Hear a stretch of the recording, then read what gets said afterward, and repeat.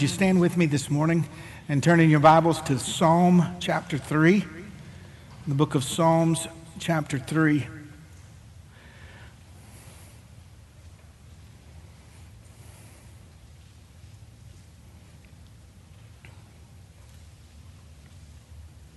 If you're there, say amen.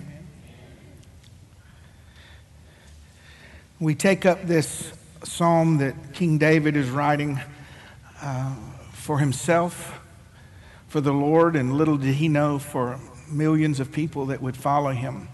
A time of great crisis in his life. And before I read this text, I was going to do it after, but let me just give you the setting here. King David, who has walked with the Lord for quite a while, through difficulty, opposition, loss, failure, betrayal, promotion, he's done a lot of life with God. And he's at a place in his life now where his son Absalom has, over the period of a couple years, developed a following, and he is attempting to take the kingdom of Israel away from David. The pain here was not David thinking he was going to lose status or notoriety. There's very few pains like that of family pain and loss. So David is in crisis here, not because his job's at stake, but because his world is seemingly coming apart. For the Bible student, you'll know that this is a result of his sin with Bathsheba, because God in his grace forgave David of the sin, but God in his government allowed the after effects, not the penalty, but the after effects of his sin to follow him, and the sword never left David's house. David's boy with Bathsheba, or the baby with Bathsheba, died.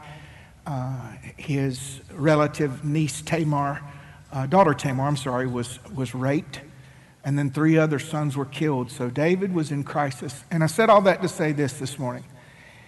The point in the life of the believer is not how we got into crisis. It's who we turn to in crisis. Because you can attach just about every bad thing to something. If we deserve hell, we couldn't deserve better than we have. But when crisis comes, David wrote a psalm that I think is going to resonate in your heart this morning. And having said that, David said, "O Lord, how are they increased that trouble me? Many are rising up against me. Many there be which say of my soul, there's no help for him in God." Selah. Pause. Think about that. But thou, O Lord, art a shield for me. You're my glory and the lifter of my head. David's going to give you a little background into his personal walk with God. I cried to the Lord with my voice, and he heard me out of his holy hill. Selah. I laid me down and slept, and I awaked. Why? For the Lord sustained me. I will not be afraid of 10,000s of people that have set themselves against me round about. Now pause right there. Doesn't it seem like us in one moment, oh God, they're all against me. How they're increasing. It's all coming apart. I'm not going to make it. And then I laid down to sleep and I woke up and I'm not going to be scared of 10,000 people that come against us. Such are we. Growing, changing, believing from glory to glory to glory. He said, I won't be afraid of 10,000s of people that have set themselves against me round about. Arise, O Lord, and save me, O my God. You have smitten, and will you smite, is what the Hebrew means. Upon the cheekbone all who are opposing me, and breaking the teeth of the ungodly. Salvation belongs unto who? We say all the time it belongs to us. No, it's his. And he gives it to whom he chooses. Salvation belongeth to the Lord, and your blessing is what? It's on you. Why is it that we can see more clearly the opposition against us than the blessing upon us? Father, I just pray this morning. I sense your spirit right now, and I just pray, I humble myself before you, and I make myself available to you. If you can use me today, Lord, I pray use me to preach your word with a clarity and an unction and a power that would bring you into focus for us, oh Lord. Forgive us of our carnality and our distance. Open our eyes that we might see, O Lord. Open our ears that we might hear. Open our heart that we might understand. Allow us the courage and the character to live out in this last hour. Absolute trust and faith in God Almighty. Nothing wavering, O Lord. Visit us today, O Lord. Move among your people and move in our hearts. Overthrow the tables that have occupied us. We sang this morning, Lord, about ruling and reigning. Rule in us, Lord. For your glory's sake, I pray this morning, God. And God's people said, amen. You may be seated.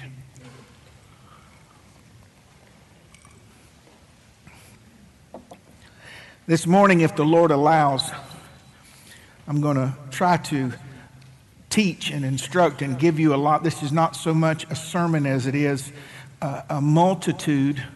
For those visiting, multitude doesn't mean eternal. A multitude of statements about God that you can go and flesh out later. But I want you to see and look for the parallels in your life with what David was experiencing. They don't have to be identical to be the same, to be similar. I want to talk to you for a few moments about the people. David spoke about those that opposed him, those that were increasing, those that were round about him, those that said there was no hope in God in him. You need to know that great men, women, are opposed greatly. The greater your influence, the greater your consecration, the greater your availability, the greater, I don't mean great in the sense the world thinks great means popularity. I mean useful in the hand of God. Great men, great people are opposed greatly. You don't send in armies to remove mushrooms. I wish I knew who to give credit to for that, but when I read that, I went, yes. And when you're indifferent and callous and cold and aloof from God, the devil doesn't bother you. But when you're spending your life on the Lord Jesus Christ, you can expect opposition. David said in verse 1, Lord, how they are increased that trouble me, which means more and more opposition. Many are they that rise up against me.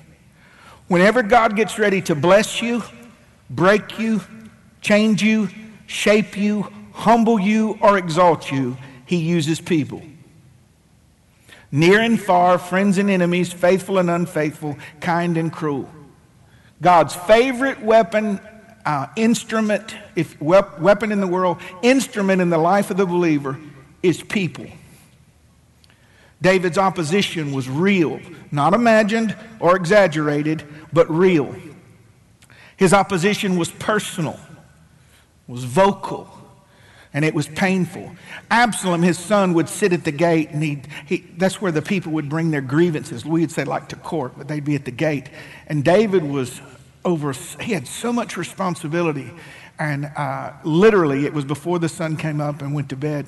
And Solomon sat at the gate and waited for the loudest person, and there was no one to hear his complaint. And he goes, hey, my brother, what's wrong? Oh, so-and-so has happened in business and commerce, and so-and-so has happened. And Solomon said, would to God that the king was here to listen to your complaint, because this is a legitimate one, but tell me.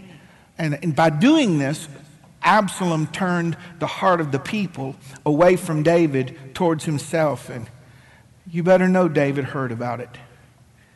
It's what those closest to us say. It's what those closest to us do. What they leave undone that has the greatest pain. And if you were the devil and he could not get you in a bed of adultery, or your partying days are long behind you, we're not that foolish anymore. I believe he would try to use the people's voice that matter the most against us. or the absence of that voice. This opposition, listen, it wasn't nearly as painful what the crowd says as what his son was saying. But know this, that God even uses our enemies to bring out of us the truest form of ourselves. Cruel people release greatness in the heart of the humble. Cruel people release greatness in the heart of the humble. It could be, you say, have you ever seen such opposition? Have you ever seen such unkindness and thoughtlessness?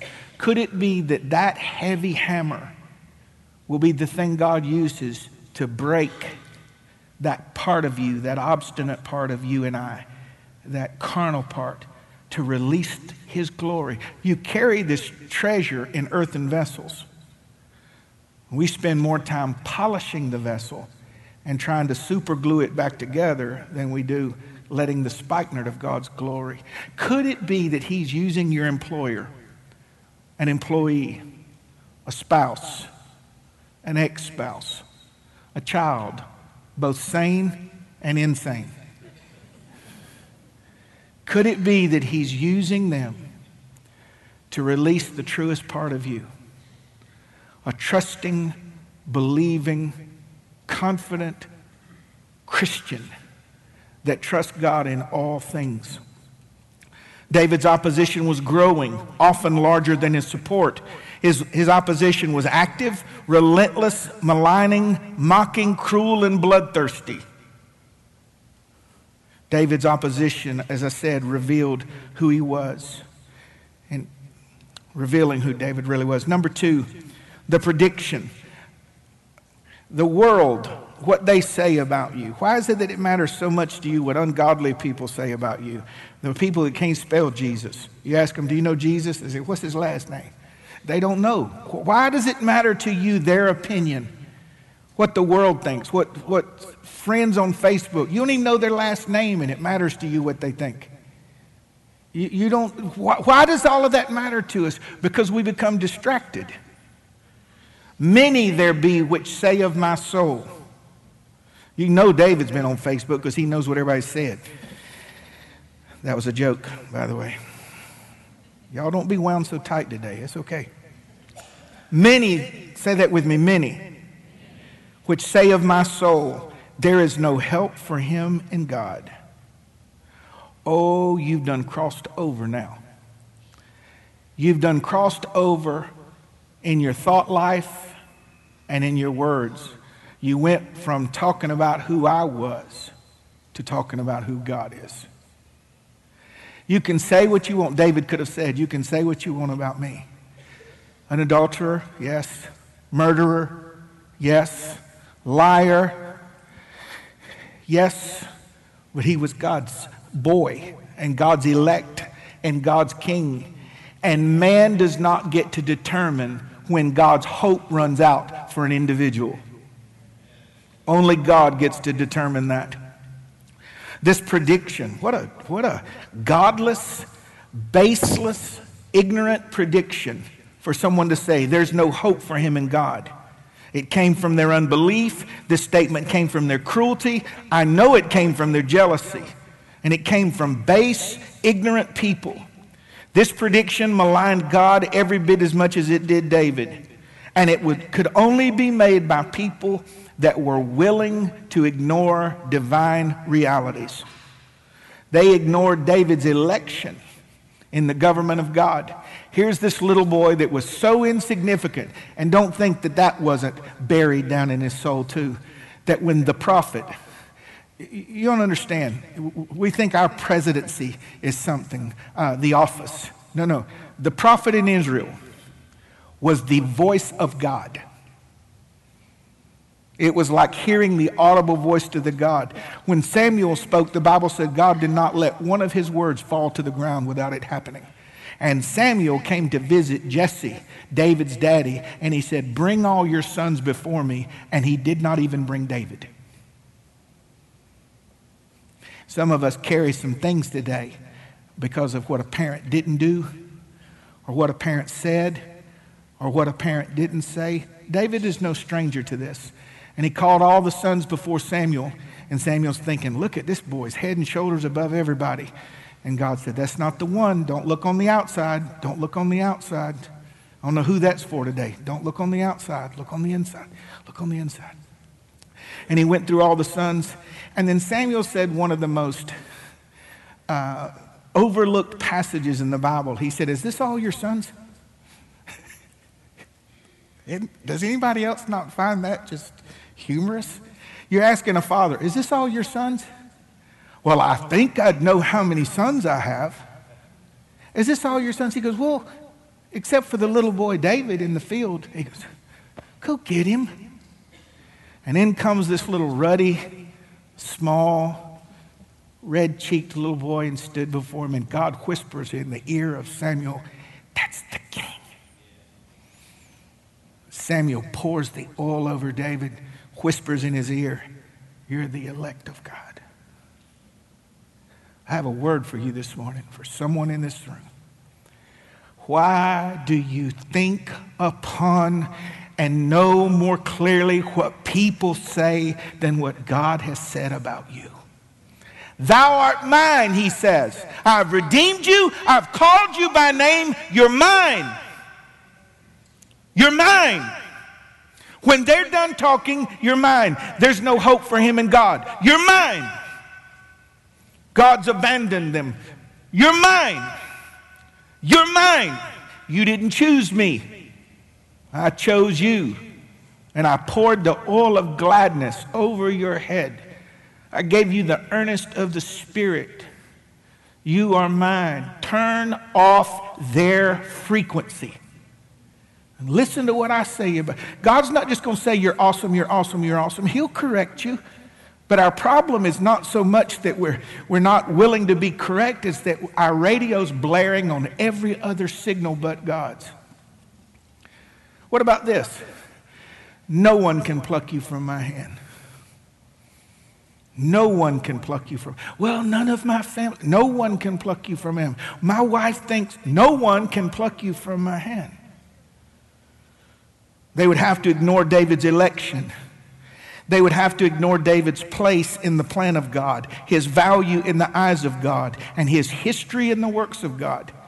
Man, you got too many things behind you, too many victories, too many Goliaths have fell, too many Hebrons have fell, too many conquests.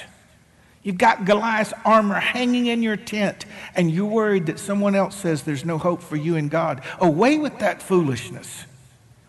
It doesn't matter if the world says we're all fools. They can call us ignorant and right-wing and fools and base. And call me what you want, but when Christ comes, call me gone. Because I ain't going to be here. They ignored David's faith in the promises of God and his intimacy with the person of God. They ignored David's caring of and reliance upon the presence of God. The prediction, he said, many there be which say of my soul, there is no hope for him in God. And every one of them was wrong. Many say this, and they're wrong, and they're wrong, and they're wrong, and they're wrong, and they're wrong, and they're wrong. Come back tomorrow, there's so many of them. And they're wrong, and they're wrong, and they're wrong, and they're wrong. Number 3, I want to talk to you about the protector. David said in verse 3, but thou, O Lord, are a shield for me. You're my glory and the lifter of my head. David looked past his situation and then looked unto the Lord. David knew he was in danger, but God is his shield. We pray and we want the arrows to stop flying. But how do you know the beauty and the glory and the value of God as your shield if no arrows fly? See, we want no conflict. God wants to show you how safe you are in the conflict. Taking the shield of faith, God's word, God's presence, your belief system about God, and that shield will extinguish all the fiery darts of the enemy. All. Say it with me. All. Not some. All. Every time, each time, all the time. David's situation was discouraging, but God was his glory and the lifter of his head. David may have to vacate his throne, but God is still on his. Glory. I love, the older I get, I see more nuances in the scripture. You know, over the years, you see the historical part, but then you see the nuances. His son, through treachery and lies and deceit and cruelty, is trying to take the throne. And David said, let's go. And his warriors, I mean, they've killed thousands and thousands of people. Said, let me just go kill this dog. He said, no, I didn't ask for the throne. If God wants me to have it, he found me in a field and he gave it to me. And if he wants me to keep it, then he can keep it for me. I'll leave and whoever wants it can have it. Oh, what peace would fill your heart when you didn't feel, if you stopped taking on the responsibility of obtaining and keeping the will of God in your life. And Abraham and Lot's servants came to a disagreement because there wasn't enough water and there wasn't enough grass for all the animals. And Lot wasn't about to lose $1. He wanted to, he just, let's separate one from another. And Abraham said, you pick. What? You pick. Where does that fit in your modern day prosperity gospel? You pick, go ahead. And Lot chose for himself the well-watered land of Sodom, and it was like the Garden of Eden. If you could just interview Abraham right then.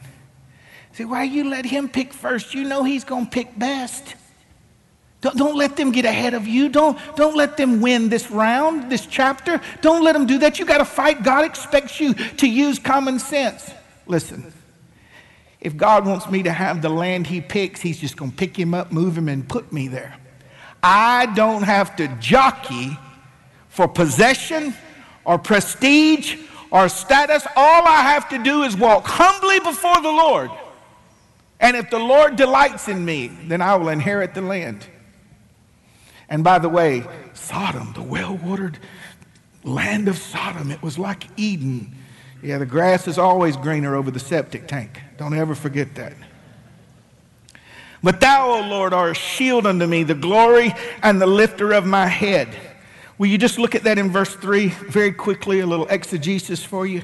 But in spite of all of this, outside of all this, in the place of all of this, regardless of all of this, thou, O Lord, self-existent one, self-exalted one, eternal one, you are, not might be, not maybe, not hopefully, prayerfully, not was yesterday, but thou art. You're a shield unto me. That Hebrew word shield is like the hide of a crocodile. I said, God, when you encompass me and encase me, they can come and shoot and do all they want to do, but I am secure under the canopy of your presence and your person. You're my glory, Lord. You're my weight and you're my splendor. Watch this. It's not where I sit in this world that gives me glory. It's where I sit in heavenly places that gives me glory. You can take this. I can lose this. My eyes can go dim. My faculties can leave. My body can betray me. But my position is not an earthly position alone. This is an assignment. My position is I'm hid in Christ with God, and I cannot be moved. He said, you're my glory and the lifter of my head. You raise my view. You raise my eyesight. You raise my person and my expectation. Number 4, the prayer. David said in verse 4, I cried to the Lord with my voice, and he heard me out of his holy hill, Selah.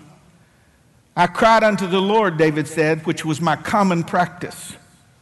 I cried to the Lord from a desperate place. I cried to the Lord from the depth of my soul. I cried with my voice. Don't let someone else cry to God more on your behalf than you do.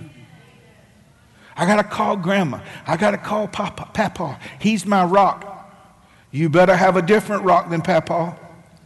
You better know God for yourself. David said, I cried to God with my voice. I cried aloud, I cried unashamedly, and I cried with genuine faith. I cried out to him first, singularly, with full assurance and great expectation. I cried to the Lord, and my prayer moved me to a place of profound consolation. I cried to the Lord, Lord, save me. Heal my mind, O God. Heal my soul. Smite them on the mouth, O Lord. Protect my babies, O God. Heal my marriage. Heal my body. Heal my home. Heal me, O God. I cried to the Lord. And just like the disciples in the New Testament, they don't do it so much now in person. They do it behind the scenes. Shh. It doesn't take all that. We need to have a little decorum. Shh. Blind Bartimaeus just heard that Jesus was coming. What does a blind man do when he hears that Christ is nearby? Jesus! Jesus! Have mercy on me! And his disciples said, shh, you be quiet, you're not blind. Jesus! Have mercy on me! And they brought him to Jesus. And he said, what you want me to do for you? Lord, that you would open my eyes. So what was he really saying? Save me. I have something that only you can do. I've talked to your disciples. I talked to Pastor John. He wasn't much help. I need you, oh Lord. One of the greatest tools that you need to have in your belt in this last hour, and we are the terminal generation before the return of Jesus Christ, is you need to be Spirit-filled, and you need to know for yourself how to cry unto God. Not just physical tears. There can be tears, but cry singularly, unashamedly, passionately, emotionally. Well, God doesn't hear us for our loud crying. He doesn't hear timid ones either. It's not because they're timid that he hears them. My point is, I think if we know genuine, God knows genuine. You ever seen someone on television or on an award show or something do fake tears or crocodile tears or something? You see someone in the church faking through the emotions. And then you got a mama whose baby's diagnosed with terminal cancer, and you ain't even given an altar call, and she walks the aisle and falls on the altar and says, help me, oh Lord! Oh Lord, help me! Which one do you think reaches the ears of God? David said, I prayed not to the Pope, not to a dead saint. I didn't light a candle. I didn't rub beads. I didn't get Pastor John. I didn't look for 2 or 3 to agree to me. I called on the name of the Lord. The Lord, the great prophet, the high priest. You don't need anybody helping you in heaven to get the word to God. There is one name under heaven that gives you access. Having therefore, brethren, boldness to enter into the holiest holies by the blood of Jesus, by the new and living way, which he consecrated through the veil, that is to say, his flesh, no other Christians. And now having a high priest over the house of God, let us draw near with true assurance, full of faith, and we let our requests be made known to God. Who you cry to first is the prophet of your future. Because if you cry to man, that is the limitation of your help. But if you cry to God, God speaks to things that are not as though they are. Very quickly, number 5, I want to speak to you about the peace. David said, I laid me down and slept, and I awaked, for the Lord sustained me. This kind of peace requires trust. Look, keep your Bible open, verse 5. He said, I laid me down.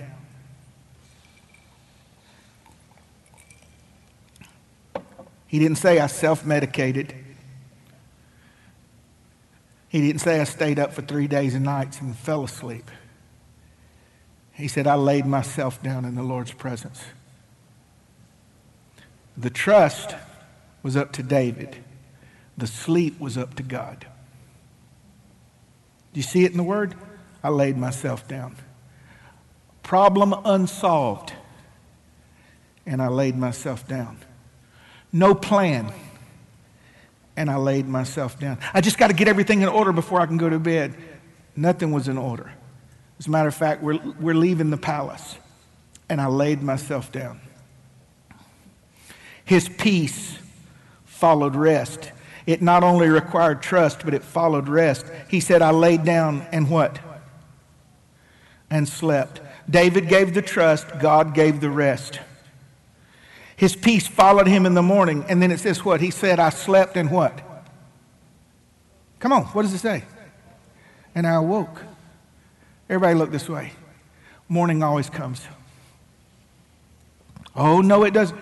Oh, yes, it does. If it doesn't come in this world, you open your eyes in the next one. And you're not looking for a sun in the next one. You're looking at the sun. He said, and I awaked. Of course you did. Because morning always comes. This is the smoke and mirrors of the devil. It's always going to be this way.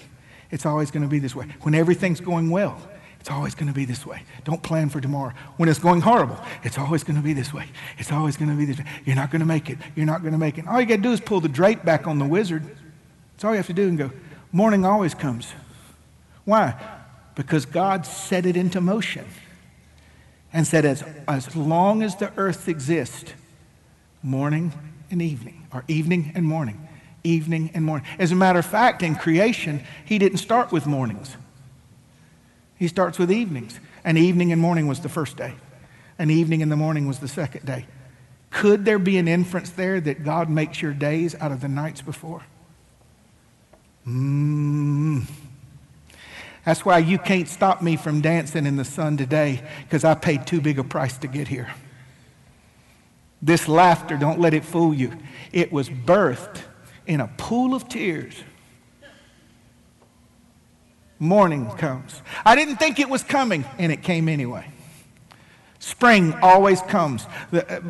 Lord, it seems like winter was so far away here in Middle Georgia.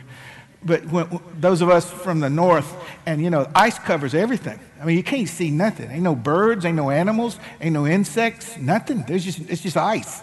Just as far as you can see, ice. And you think, the world's dead. And then one day you see a little flower or a weed stick up and you go, wait a minute, what happened? Spring's coming. And then you hear a bird chirp. And some of you have bought into the lie. You've already dug your hole. You've laid in the ground and you've covered your arms and saying, this is it. There's no help from me and God. You done bought into the lie of ignorant people. Morning always comes. There's several nights in my life that I knew I wouldn't make it through the night. I knew I wouldn't. I had a doctor look me in the face one time and say, your heart is sitting in a pool of adrenaline and it's just going to quit. You could drop dead. And I'm not trying to be dramatic. He said, you can drop dead any second. And I laid myself down and I awoke. I awoke in his presence. I can't live a day longer than I'm supposed to live, and I'm not going home a day earlier than I'm supposed to die. So I might as well get some sleep up in here. Pastor John's a little sharper today than he usually is. I went to bed like 8:30 last night. It's a beautiful thing. It's a wonderful. All the lights were on. Kelly was on the computer. Dogs running across the floor. I'm like, do these lights bother you? Does this hurricane bother you?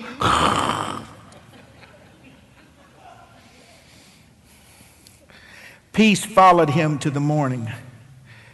And his peace, this peace, when you enter into peace, listen, peace with God. If you have peace with God, shouldn't you have the peace of God? We're just talking. Shouldn't you have that? If you have peace with God, shouldn't you have the peace of God? His peace brought forth perspective and praise. Here's how I know if you're good. By what you say in the morning. What do you mean? The day after. He said, the Lord, read it, what does it say? The Lord what? In that verse. Verse 5, last part. What does it say? I waked. Why? He didn't say I woke because of my faith. He didn't say I woke because I had great character. He said, because the Lord sustained me. I woke because it was not my time and it was God's will. The Lord sustained me. You hear some Christians tell it, and their story sounds more like an homage to their perseverance instead of God's faithfulness. May I just go on record today? I'll be 60 in August if Jesus tarries. And the Lord has sustained me. Supposed to die as an infant. And he sustained me.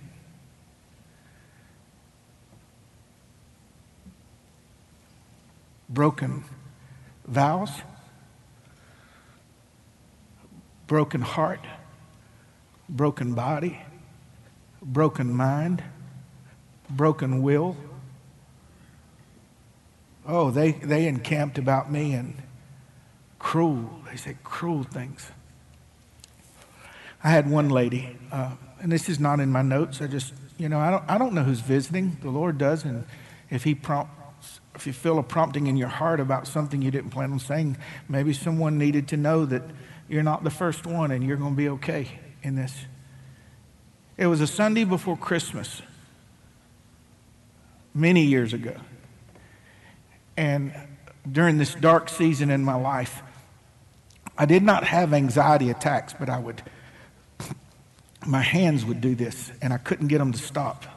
It was part of that adrenaline thing, the heart thing I told you about. And this lady come up. I was behind the drape over here, and I was just walking and praying. I'm like, oh, God, help me, help me.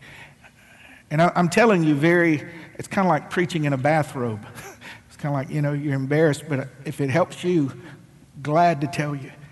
I didn't care what you thought about me. I just didn't want someone to think, look, God's not even keeping him, And I said, Lord, please just help me with my hands. Just let me be strong for an hour. And then from there, they can say and do it. I can come apart. So she comes around, she goes, the Lord gave me a word for you. He's judging you. He's smiting you. He's abandoned you. And I looked her in the face and I said, please don't do this today. She goes, I can only do what God tells me to do. And she began to curse me. I said, if you've ever loved me, would you not do this today? And she pronounced curse after curse after curse upon me. Now, before we villainize her, listen. I deserved most of what she said. And what she didn't cover, I was guilty of. But the Lord didn't send her, because he doesn't put out smoldering candles. I know his word, see. He can come like Nathan and say, thou art the man, but he doesn't cut you down to the ground and extinguish your light. And she walked off. And I remember watching the counter like yesterday. I was like, 7, 6, 5, 4. I walked up on stage, 3, 2, 1. I said, good morning. I was hearing myself, who are you? I said, I guess I'm sustained. I guess I'm preserved. And see, that's just a moment. Being sustained does not mean you don't bottom out. And it doesn't mean that you don't experience weakness. And it doesn't mean that confusion doesn't swirl around you and that you don't experience weakness. It means that having said all and done all and believed, I just lay myself down to sleep and trust that the Lord is going to get me up in the morning. And yeah, that's not supposed to be the lifestyle, but you're going to visit those places. Some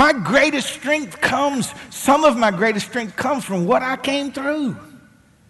And when you come through Red Seas, swollen brooks don't scare you no more. Did you see the news? News? I've lived the news. What are you talking about? When they say stage 4, and you make it through, and they go, you know, you could have an ailment in your left shoulder. Like, I don't care. I don't care. Did you know your dog is chewing on the fabric of your... I don't care. I don't care. Some of you are chuckling because you don't know what I'm talking about, and others are chuckling because you do know what I'm talking about. We've lived long enough now in the Lord. We understand that the things we used to worry about, we don't worry about no more. I'm going to Zion. I'm heading home. I'm on my way there, and I can't change this. So what do? Go take a nap. Spiritual people take naps. Fat people are precious. Did you know that? The Bible says the fat belongs to the Lord. So just take that verse with you. Don't quote. I'm sorry. I'm precious in His sight today. Woo!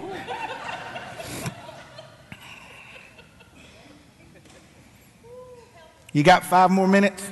Can I finish this for you? And then there was the proclamation. He said, after he got his perspective back, he goes, looky here, the Lord sustained me.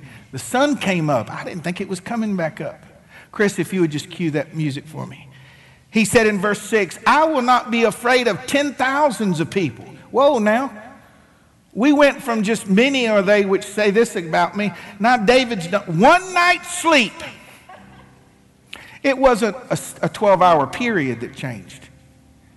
It's his perspective changed. He woke up. He got a cup of coffee. I don't drink coffee. He got an unsweet tea and a Diet Dew. It was one of those mornings where you needed 2 of them. He stretched and he goes. Let's say his friend called him. Hey, David, how are you? I don't care if 10,000 people come up against me. What happened to you? Watch. You thought it was physical rest. I entered into the rest of the Lord. Last night, God did something for him. I was crying. I was calling out to him. And then I saw. I remembered. I revisited. I looked. I cried. He heard me. I woke up. I had another revelation. He sustained me. And he said, I don't care if they line up and coordinate their efforts against me. Arise, O Lord, and save me. See, I've already got my secret weapon. You do what you're going to do. And as for me, I'm going to call on the name of the Lord. Y'all are going to think this is silly. I haven't told a living soul this. Kelly saw it. And it made me feel good about my place in my journey. About a week and a half ago, do y'all remember that group of storms that came through? I don't know if Macon got them. We got them in Forsyth. Country folk always get it. You know, we got it. It was like, I don't know if it's a tornado or a microburst, but I'm very familiar having a place at the beach for years and years, 40 and 50 mile an hour winds. It was stronger than that. It came up in our field and it was dirt and grass and everything was blowing around. Sticks and limbs were coming down. And Kelly came outside with the kids. I said, y'all go to the canning house.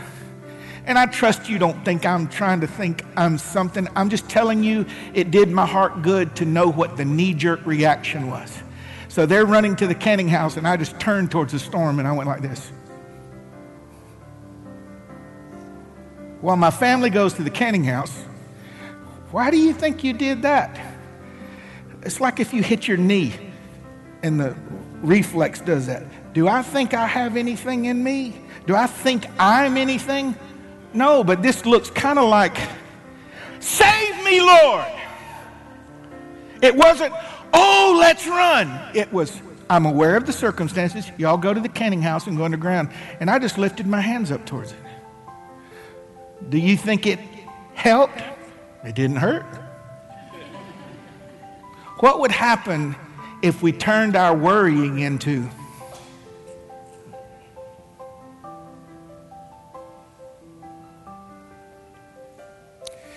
just a Lord, save me? He said, I will not be afraid. I will not be afraid of 10,000s of people. Save me, my God. And then he ended it with praise. He said, salvation belongs to the Lord, and his blessing is upon his people.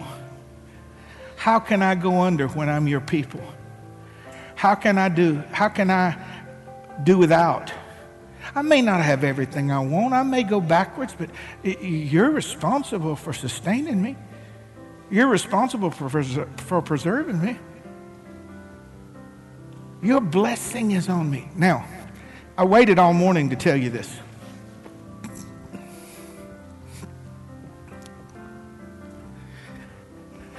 Some of us have forgotten, and others of us don't know this.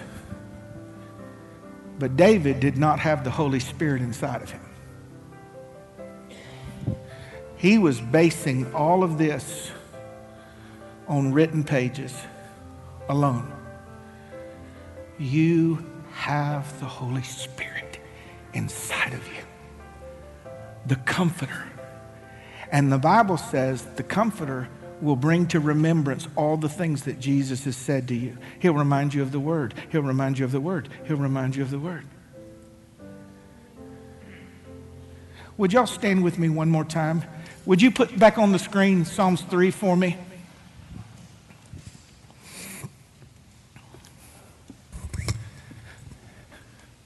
Kelly, could I ask you to come up?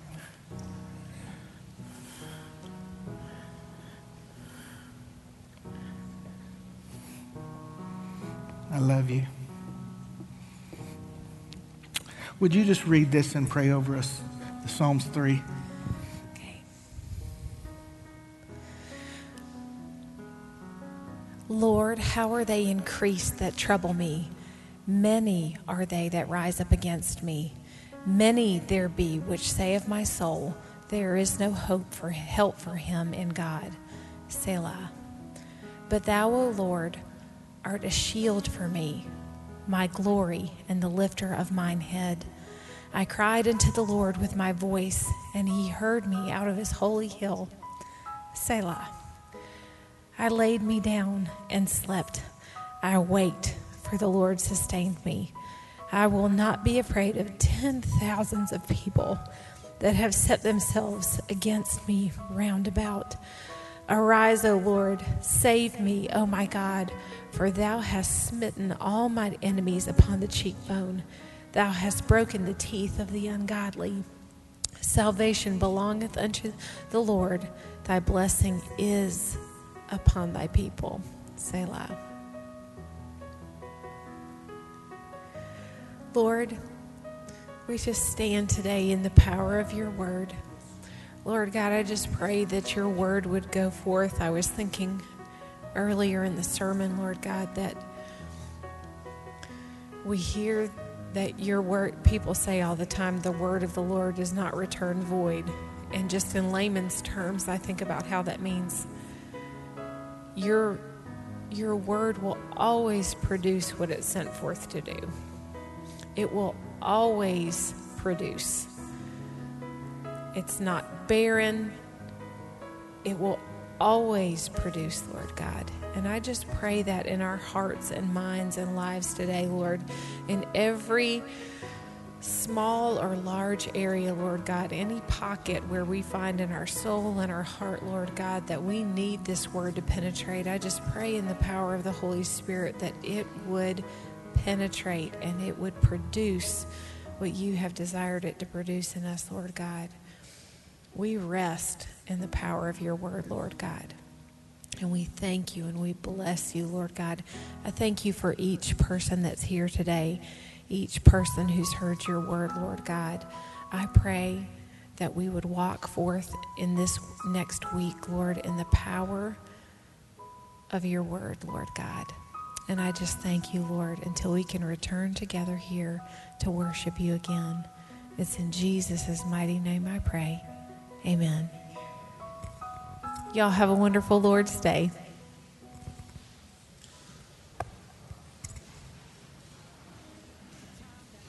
I'll never go back.